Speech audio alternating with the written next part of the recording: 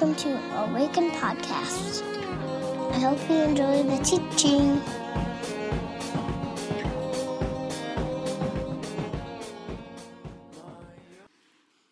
So receive this as we begin our time together.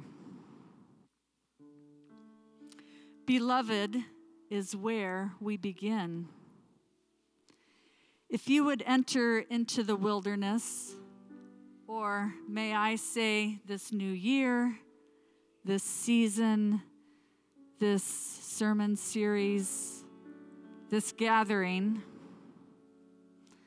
do not begin without a blessing. Do not leave without hearing who you are. Beloved, named by the one who has traveled this path before you. Do not go without letting it echo in your ears. And if you find it is hard to let it into your heart, do not despair. That is what this journey is for.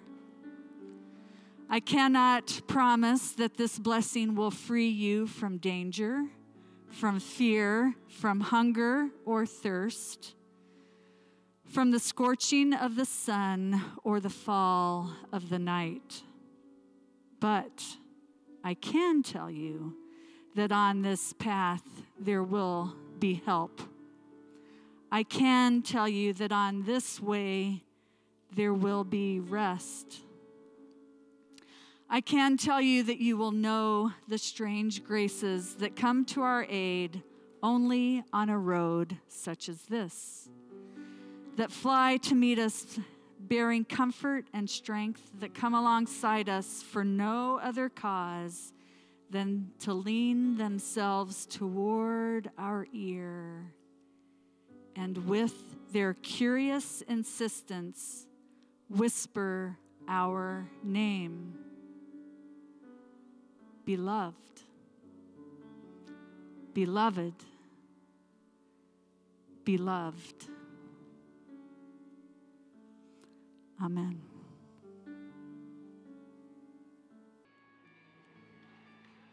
All right, friends, if you want to make your way back to your seats, that'd be great. Good morning to you. Good morning, good morning, good morning. We had some bets early on about how many people would come this morning. I lost that one significantly. And then we had a bet about whether first hour would have more people than second hour, and I lost that one too. So I'm 0 for 2. Mel, you should hang out with Mel this afternoon. Good things are coming her way. And also, that first song, I felt like I was in a movie. Did anybody else feel like it had a movie kind of like, soundtrack thing going? That was lovely. So if you get nothing else from today, I hope you enjoyed that. My name's Micah. I really do believe you might get something else from today, though. I'm pretty excited about it. I was introducing myself. My name's Micah. If we haven't met, I'm one of the pastors here. Glad you're here. If you're new to our community, we'd love to know you're here. There are some newcomer cards in the seat pockets in front of you there, or online. You can fill out a form that way as well. Somebody from our team will get in touch with you, invite you out to a beverage of your choice. Those cards, tithes and offerings, can go in the black boxes at the exits. And a couple things you should know about coming up. The first of which is there's a book study starting January 16th called Falling Upwards. It's written by Richard Rohr. Kind of first half of life, second half of life conversation. Did you all know that the most productive decade in the human life is the 70s?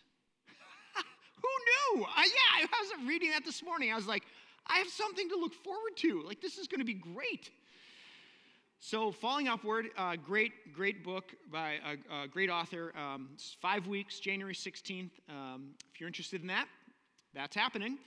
We also, long ago, feels like decades ago, but it was just this last year, we would open the church every other week for like the space in here for like contemplation, meditation, kind of quiet prayer. And we're going to do that again this spring. It feels like a good winter activity. So Wednesday night, this Wednesday, and then we'll do it once a month, January, February, and then in Lent, we're actually going to do every Wednesday night. That will be available during Lent, kind of a Lenten journey. So Wednesday night, 6 to 8. A few things happen during that time. There'll be music, like 6:20, and then 7:20, and then in the middle, on the hour, someone will lead a short, like Lectio Divina or meditation. There'll be space for silence. There will be someone in our prayer space available from our prayer team. So super low key. It can be anything you want it to be. And that is available. So if you'd like to take advantage of that. And then last but not least, on Thursday night this week, January 13th, from 6 to 8, there's a group of us going up to Every Meal to do some volunteering, pack some meals that will end up in kids' backpacks, one of our missional partners. So we try to make it up there every now and again during the year and help with that work. So 6 to 8, if you want to join, I'll be going with a group of folks. And you can sign up online. If you get the Awaken Weekly, there's an email. Tanya Kugel is kind of our point person for that. Or you can go to everymeal.org and give you $10 if you can navigate that website. But email Tanya, okay? That's the key to that one. I like to think of myself as a bright person, and I'm like, what in the world is not intuitive at all? Drives me batty. I'm not doing a good job. You should go volunteer, though. You should volunteer. It's a lovely organization. The website's terrible. All right, we are starting a new series today. It is Epiphany, friends. January 6th is the beginning of Epiphany, forever marked in our memories for both dark and light. But it is the beginning of Epiphany, and from Epiphany to Lent, we're in a new series. And we talk about this metaphor of a well and a fence at Awaken. So if you've been around Awaken, bear with me for just a moment, but we talk about a well and a fence, and the fact that as a community, as a church, we're really not interested in the whole fence idea, the whole fence metaphor. If the fence is sort of religion proper and rules and regulations and the means by which we determine who's in and who's out, who the good people are and the bad people are, the means by which we grade our holiness or someone else's holiness, the means by which we make declarations about ourselves or others, the means by which sometimes religion executes power and authority over others, right? The fence, we're just really not interested in that. We're not interested in building it, helping to build it, maintaining it, upkeeping it, not interested. And often that's what church ends up being. Rather, we've said we want to gather around a well. And the million-dollar question then becomes, well, what is the well? What's in the well, as it were? And so we say over and over again, and I'll say it again today and probably again some other time, that the well that we want to gather around is the life and teachings, the death and resurrection of Jesus the Christ. We believe that that is living water, that a group of people gathered around that and concerned about that is like good news for the world. The death and resurrection of Jesus is somewhat a settled idea, right? That historically believed it happened, and there is debate about the resurrection, how that all worked metaphysically. Let's set that aside. Death and resurrection, kind of a settled deal. The life and teachings of Jesus, though, that's a pretty large and wide body of work. So this series is about what's the cream that rises to the top in terms of Jesus' teachings? Is there a greatest hits album of Jesus' teachings and his life? And if there was, what would be on it, right? So I actually asked you all on the Facebook page, and some of you chimed in, and our staff chimed in. And so over the next 8 weeks, we're going to look at the greatest hits of Jesus' life and teaching. The series is creatively entitled The Life and Teachings of Jesus. So, there you are. And today is probably like the banger single #1 hit of all of Jesus' life. It comes from Matthew chapter 22. It's in another gospel as well, I think in the book of Mark, but we're going to look at Matthew. So if you are able, I'd invite you to stand for the reading of the word, and then we will see what happens next. Matthew 22, starting in verse 34. Hearing that Jesus had silenced the Sadducees, the Pharisees got together. Sounds like a junior high skit already, but one of them, an expert in the law, tested him with this question: "Teacher, which is the greatest commandment in the law?" Jesus replied, "Love the Lord your God with all your heart, with all your soul, with all your mind. This is the first and greatest commandment. The second is like it. Love your neighbor as yourself. All the law and the prophets hang on these two commandments." Pray with me. God, this morning we turn our attention to these words, this book. which many, myself included, believe to be inspired by you, a means by which you reveal yourself to us. And so we pray that you would do it again today, that you would show us, reveal to us, draw us in to the divine life, illuminate us, God, and our hearts, our minds, our bodies, I pray. In the strong name of Christ and by the power of the Spirit, and the church said together, amen, amen. You may be seated.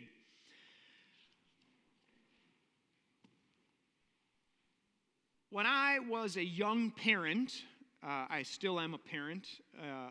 When I was younger and a parent, Laura and I have 3 children, and they went to Richfield Dual Language School. And so this was just down the street from our house. And I would drop them off at school many a day for class. And so if you can imagine, like, youngsters, kindergartners, first, second graders, and they would, be in their car seats and have their backpacks and getting ready, all ready for school. And we'd get to school and we'd drive, get in line, like the rules apply to you at RDLS. Get in line, you go up there, you drop off, you go all the way to the front, though, because you don't want to stop the cars behind you. Go all the way to the front, and the kids get out. And before they got out, they would always hear one question. The question was, Withams, what do we do? And there was a correct answer to this question. Like, I was not fishing for somebody's thoughts on the matter. They knew what the answer was. It was, Withams, what do we do? And the kids would chime in from the back, love God, love people. So like daily, I would drop them off. Withams, what do we do? Love God, love people. The hope was that like this simple, repetitive phrase would like make a groove in their hearts. That it would be like a liturgy, that it would have like a channel would be in them, that they would know, it would cut through the chatter, the complexity, the nuance of life, and all the things that we don't know, but like what we do know is what we do, and that is love God and love people. I hope that maybe someday later on in life they would say, do you guys remember when Dad used to drop us off at school and say, what do we do? Actually, on our Florida trip that we just went on, that conversation happened, and I was like, yes! Total win as a parent, hashtag winning, which doesn't happen often anymore. But they did. They're like, do you remember when Dad used to drop us off? What do we do? Love God, love people. Matthew's gospel, which we read from, a little bit of context for the verse that we just read, right? In Matthew's storytelling, Jesus has entered the city. Palm Sunday has happened. Hosanna, blessed is he who comes in the name of the Lord. The kids, they ordered the palms. They brought them. They were waving them all over the place. Jesus has turned over the tables in the temple. If you remember that story, he's a little upset about what's happening there. Not that people were doing what they were doing, but the spirit in which it was being done. He's cursed the fig tree on the way up to the temple. That's a weird story. It's a little bit about the temple and what's happening there. The chief priests and the teachers of the law have questioned Jesus and his authority. Like, by what authority are you doing and saying these things? So they're calling his question. He's just answered the disciples of the Pharisees when they come to him with a question, which isn't a question, about paying taxes to Caesar, if you remember that one. And then the Sadducees have just asked him a question, which also wasn't a question, about marriage and the resurrection. The Sadducees don't even believe in the resurrection, so it was easy to foil that. And now the Pharisees themselves have come. Previously, they sent their disciples, but now they've come because they really want to know the answer to this one question. What's the most important law? In Jesus' day, there were lots of debates. The rabbis would get together at the synagogue in the towns, and they would debate. They would talk. They would kind of like imagine Friday night at your, my growing up, Friday night at my grandparents' house. My aunts and uncles were there, and there's just banter back and forth about any number of things. And we'd do it every Friday.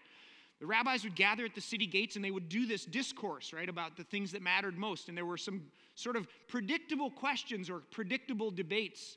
And one of them was, of the 613 laws in Torah, which one matters most? Which is the most weighty? Is how they would ask it. Jesus responds to their question, and he says, love the Lord your God with all your heart, your soul, your strength, mind. Love your neighbor as yourself. All the law, all of Torah, and the prophets can all be summed up. They hang on this. So, not surprising to anybody who knows anything about like Jewish teaching and rabbis, Jesus is quoting directly from Torah. He's quoting from Deuteronomy chapter 6 and Leviticus chapter 19. And Jesus assumes that you know the backstory on those passages. It was called remez, or hint. In our day, a word that might be similar would be like metalepsis. If someone says like, yeah, tomorrow I'm going to get the worm, what might they be doing? Or fishing, or waking up early. Well, I guess that one could have gone either way. Not a very good illustration, Micah. The early bird gets the worm is a common phrase that we know. And if somebody says, well, I got to wake up tomorrow and get the worm, I got to wake up early, I got to go to work, that kind of thing. Metalepsis, remez. Like I'm saying something and I'm assuming that you know the backstory, or you can fill in the blanks, right? The broader meaning of what's being said. This is what Jesus does often. Matthew 21, right before our passage, he does this. The Sadducees are mad at the kids who've come into the temple. They're singing Hosanna, Hosanna, and they're like, dismiss the kids, like get them out of here. And Jesus says, he quotes from Psalm 8. He says, for the lips of children and infants you have ordained praise. People are all upset and they're bent out of shape, but it's like, why? Why would they be so mad about that? What Jesus doesn't say is the next verse, which is, because the enemies of God would be silenced. So he's hinting at them. It's remez. He's saying like, oh, from the mouth of babes, right, praise will come. But he doesn't say, because the enemies of God would be silenced. Just essentially saying to the teachers of the law and the Pharisees, you have become the enemies of God. Right? Zacchaeus, if you remember that story. Zacchaeus goes up in the tree and Jesus says, come on down, Zacchaeus. I'm coming to your house for dinner today. Salvation has come to your home because the Son of Man has come to seek and save the lost. Which seems a little bizarre. Jesus hasn't really said this before. He doesn't say it again. It's like, where does that even come from? Unless, of course, you're a Torah-observant Jew and you know Zechariah 34, which is the story of God who's upset at the shepherds of Israel who have scattered the flock and they have not been good shepherds. And so Jesus says, the Son of Man has come to seek and save the lost, which is to say that you, teachers of the law and Pharisees, who should have been shepherds of the flock, have scattered the flock, and I, Messiah, have come to seek and save them. It's no wonder Jesus gets himself killed in hot bother. He's doing this all the time. These two verses that he quotes from Deuteronomy 6 and Leviticus 19 are the same thing. They open up a whole world of thought that I'd like to sort of let you in on this morning, and then I have one observation I'd like to make. All right? Are you with me? That's where we're going today. That's the roadmap. If you like maps, there you go. Number one, love God with your whole body. Love God with all of your mind, all of your soul, all of your strength. A wholehearted, whole-bodied loving of God. This comes from Deuteronomy chapter 6. It reads this way. Hear, O Israel, the Lord our God, the Lord is one. Love the Lord your God with all your heart, with all your soul, with all your strength. These commandments that I give you today are to be on your hearts. Impress them on your children. Talk about them when you sit at home, when you walk along the road, when you lie down, and when you get up. Tie them as symbols on your hands and bind them on your foreheads. Write them on the doorframes of your houses and on your gates. Friends, I exaggerate a lot. My wife reminds me of this often. But I would not be exaggerating if I said that this verse is the heart and soul of Judaism for the last 2,500 years. It is daily prayed by Jews, observant Jews to this day, twice often in temple, but also in homes. It's been prayed for thousands of years. Have you ever seen those folks with boxes like taped to their foreheads? They're not taped. They're called phylacteries. And inside those little boxes are tiny little scrolls. And do you know what's written on those tiny little scrolls? Deuteronomy chapter 6. Write them on your bodies, right? They tie things around their arms. If you go to a Jewish home in Israel and all around the world, you might see what's called a mezuzah above the doorpost. Do you know what's in that mezuzah? Tiny little scroll. Do you know what's on that scroll? Deuteronomy chapter 6. This verse has informed Judaism for like the heart and soul of it. It is the heart and soul of it. And it's called the Shema. Why? Because the first word in the passage is Shema, Israel. It means listen. It means hear. It means obey. So Jesus is asked, what's the most important? And he says, love the Lord your God with all your heart, soul, strength, and mind. What's he quoting from? The Shema. So we are in a deep conversation, a large pool, the deep end of the pool, about what does it mean to listen, to hear, to obey God. So, Shema. It means hear, it means listen, it means obey. And it's like a layered word. It's rich and nuanced and super simple and really complex. So let's break it down. It means to hear, like the auditory function of the things on the side of your head, right?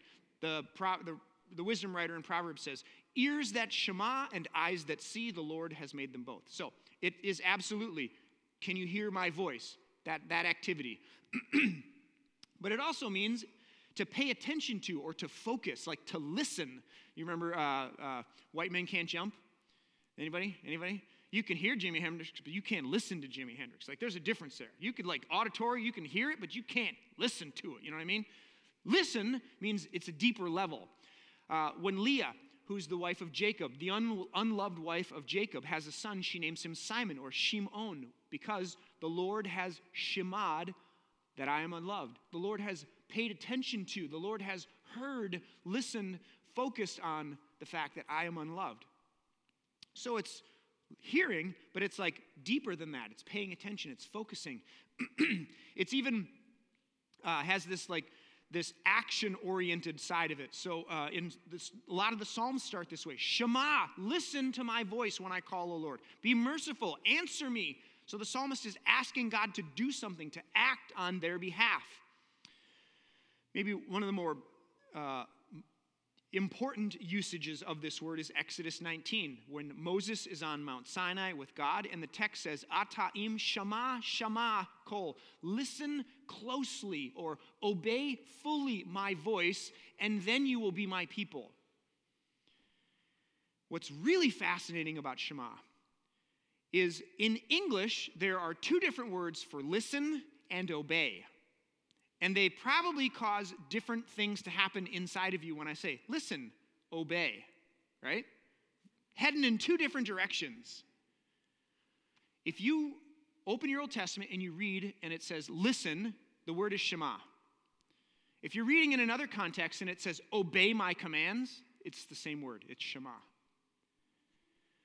In Hebrew, in Judaism, there is no separation between listening and obeying. So when in Exodus 19:5, from God's perspective, to listen, Shema, Shema, to my voice, and then obey my commands, listen closely, and you will be my people, there's no separating between listening and obeying. To do one is to do the other. To listen and obey is to hear in God's voice. This is why Jesus can say in Matthew 7, if anyone who hears these words of mine but doesn't do them is like a wise man, or who does them is like a wise man, builds his house on a rock. Anyone who listens but doesn't hear, doesn't do, is like a foolish man who builds his house on the sand. James later says, be doers of the word, not just hearers of the word. To hear and not do is to look in a mirror and forget what you've seen, right? You can't separate these two things in Judaism. So, when Jesus is asked what's the most important commandment, he opens up a conversation about what it means to love God, but more than that, what it means to listen, to obey, to hear God with your whole body.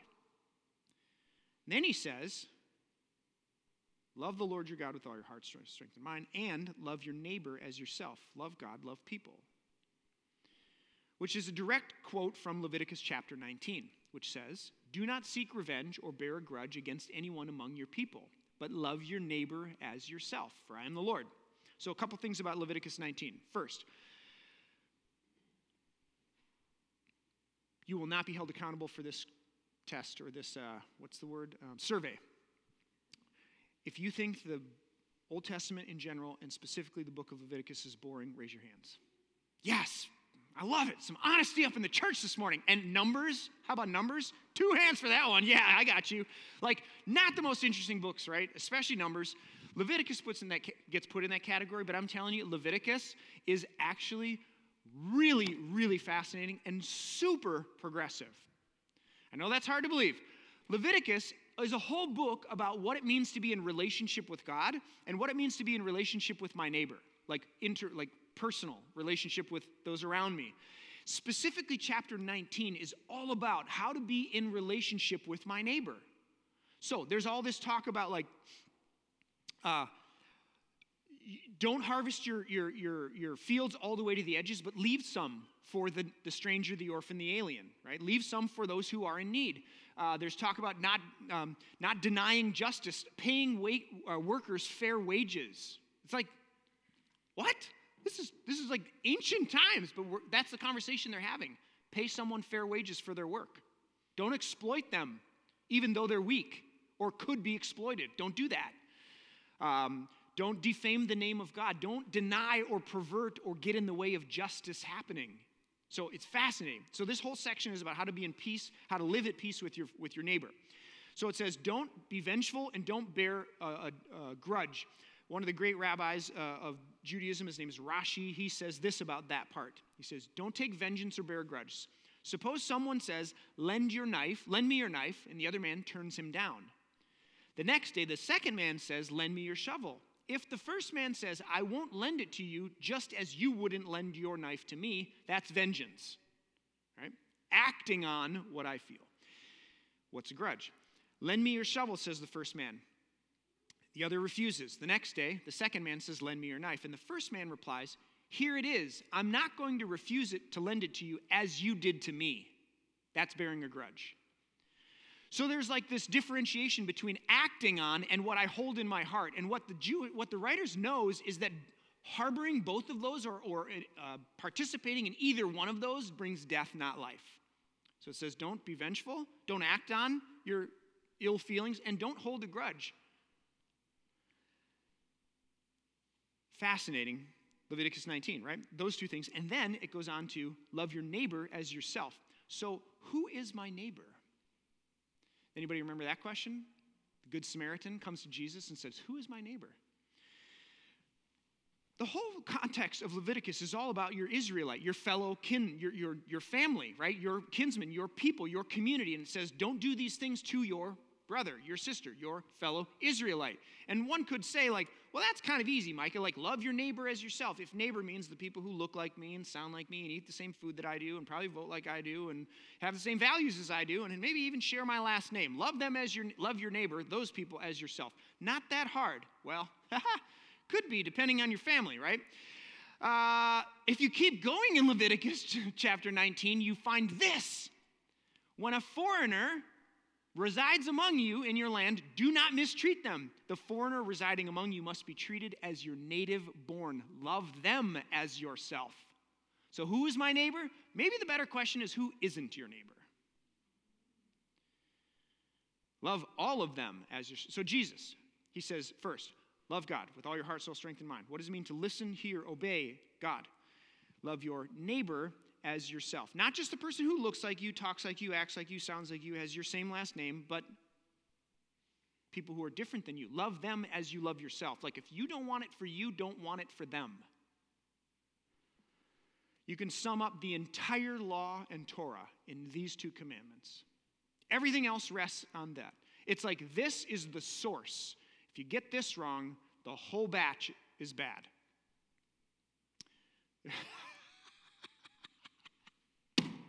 I just remember this cherry pie. My wife's not in the room, is she? Okay. So I love cherry pie.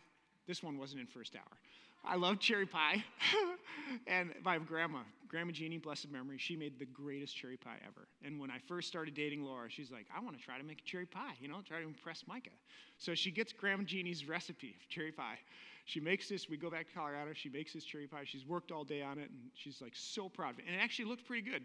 So I take one bite of it, and I'm like, oh no. It tasted like cough syrup, you guys. It was so bad. You can't start a cherry pie with dark, sweet cherries because you add like 6 cups of sugar. You got to get tart red. If you start with the wrong ingredients, the whole thing goes bad. You know what I'm saying? That's how I came to that conclusion. That's how my mind works, you guys. You can't start with the wrong ingredients, or you're gonna mess up the whole batch, the whole deal. Jesus says if you're gonna get the law and the prophet, if you want to know what the whole thing, you got to start here. It's the source. So when I was 2013, I got to go to Israel with some friends and study with a rabbi. It was lovely, super fun. We went all over Israel, all the way from the north to the south. If you hear in Scripture from Dan to Beersheba, that's all the way to the north, all the way to the south. We're up in Dan. I had pictures for you today, you guys, in my PowerPoint presentation, which I got here at 6 a.m. to load in that computer, only to find that we don't have a screen today. So you'll have to imagine in your mind's eye. Tel Dan is in the northern part of Israel. It's like Jordan, Syria, and Israel, right up there in the tippy-top corner. And this section of land has been argued and fought over for generations, thousands of years. Why, you ask? Because it is the location of an artesian spring, the headwaters of the Jordan River, the source of the Jordan River. If you know anything about Israel, the Jordan River is like the artery, the lifeline of Israel. Without it, everybody dies. You can't grow anything out there. But with it, everything's alive. And Dan is the source. It's the headwater. And it starts as this little like bubbling thing. It doesn't look like much, but then like in the next pool, it gets bigger. And then in the next one, in the next picture, it's like a torrent, a raging torrent. And you begin to realize like how much water is coming up out of this spring, which feeds all of Israel. It's the source. It's the headwater. Here's my question that I want to close with today. Some musing that I've been, musing on. How do you love God? Like, what's the thing behind the thing? If love of God takes a form and it has like actions in our lives, like how do you get to that point of loving God? And similarly, how do you go about loving your neighbor as yourself? What's the motivation of loving God? What's the impetus for it? What's the source or the headwater, right? And I think the answer to those two questions is actually the same answer. I want to suggest this morning that our love of God, our response with our whole body, soul, strength, and mind, and also our love of our neighbor as ourself, it starts when we receive and believe and live in what is already true of you, which is in fact a spring of living water. 1 John chapter 4, follow me here, says, and so we know and rely on the love God has for us. God is love. Whoever lives in love lives in God and God in them. The Shema, this prayer that Jesus references, directs the people of God to love God with their whole bodies, their strength, their souls, all of them, as an act of worship and affirmation of God's oneness and God's wholeness and God's love. So how do we do that? Like, what makes us love God? Is it duty, obligation, fear, anxiety, tradition, religion, family, or something else? How do we love God? I want to suggest any attempt to love God, which Jesus says the whole thing hangs on, any attempt to love God that does not begin with and receive and live from the divine love from which we were made, which is spoken over you at creation, cannot create life. Said differently, any attempt to love God that's out of duty or obligation or guilt or fear or anxiety or any number of those things, it's like a spiral and it's going in and it collapses. But when we begin with the source that the divine has spoken life over you, that you are the beloved creature, image-bearing human of the divine, who is love, well, that's a source that just gets bigger and bigger and bigger.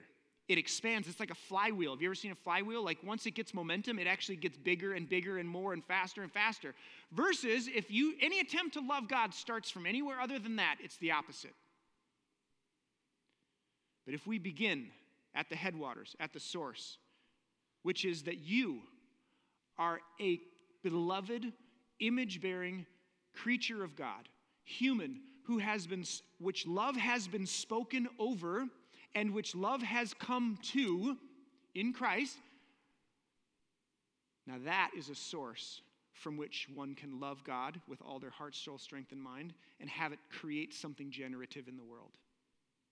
If you begin with any other source or you begin with any other ingredient, I would submit to you that it cannot last.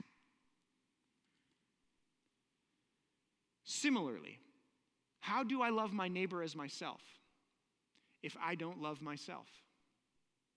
How do I love my neighbor as myself I'll say this. If I believe that if I start from, I am beloved, I am made in the image, I am made from love and for love, then I can love my neighbor as myself, and it can be a gift. You know what I'm saying? But there's a lot of people out there who really don't love themselves nor like themselves, who have been told by the church that message, and quite frankly, when they try to love me, I'm like, you can keep it, right? It's not a gift. It's guilt, it's shame, it's any number of things.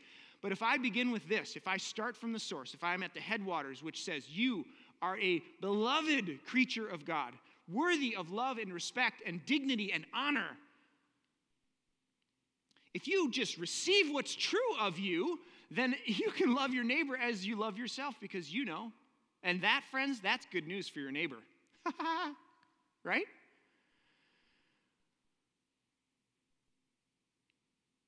So my offering to you this morning is Jesus comes and they ask him, like, what's the most important? He says, love God with all your heart, soul, strength, and mind.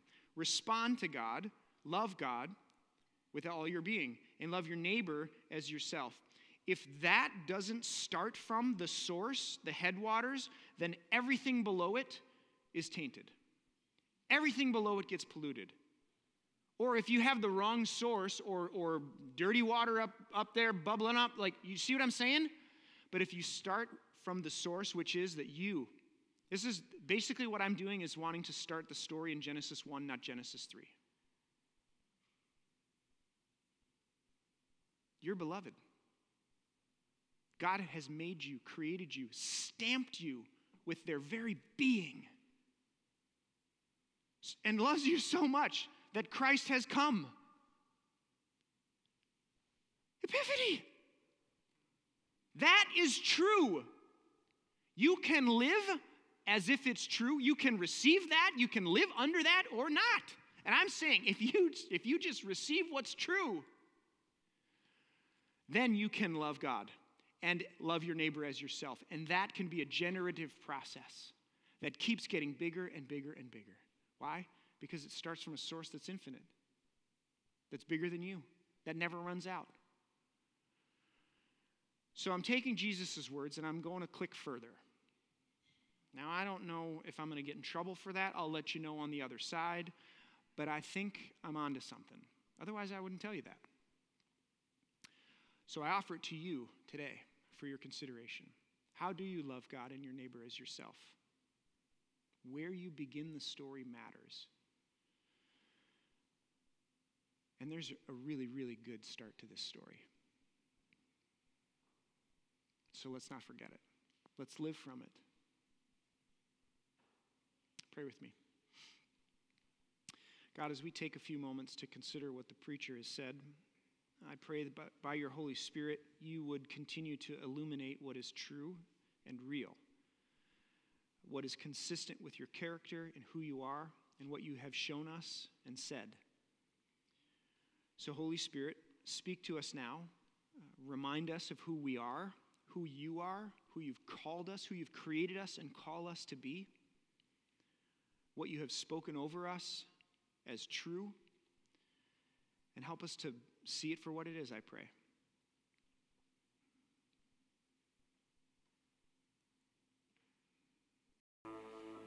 Friends, would you stand for a closing benediction as we go?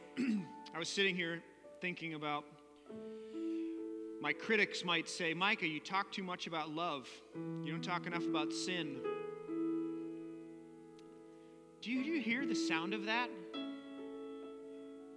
I think you can talk a lot about love and try to understand the love of God and still take seriously like the situation we find ourselves in.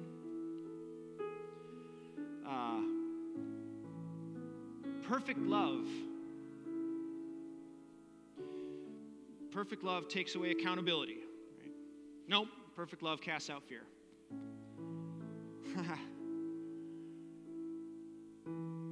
And I love that last song about like if every stalk were a quill and every person a scribe, like we couldn't drain the ocean, or we would drain the ocean and there'd still be more to write about. The love of God, it's more beautiful than you think. Whatever you imagine it to be, it's more beautiful. And anytime it's not, you might want to question the story you're telling yourself. The love of God is more beautiful than you ever could imagine. It's bigger, it's wider, it's deeper, and it's yours. It's been spoken over you. It died on a cross for you. It knows your name, and it's asking you to live in it. So say yes. Just say yes. Receive it. That's a source that will never run dry, which will allow you to love God, not out of duty or obligation, but just out of sheer gratitude, and will allow you to love your neighbor as yourself. I just really think that's good news. So, the Lord bless you and keep you. The Lord lift up his face to shine upon you and be gracious unto you. The Lord lift up his countenance to you and give you his peace. In the name of the Father, the Son, and the Holy Spirit. The church said together, amen. Grace and peace, friends. See you next week.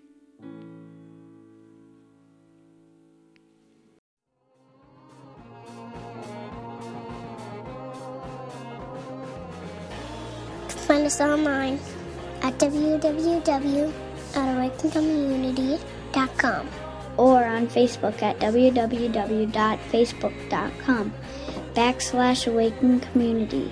or on Twitter at Awaken Community. See you next time.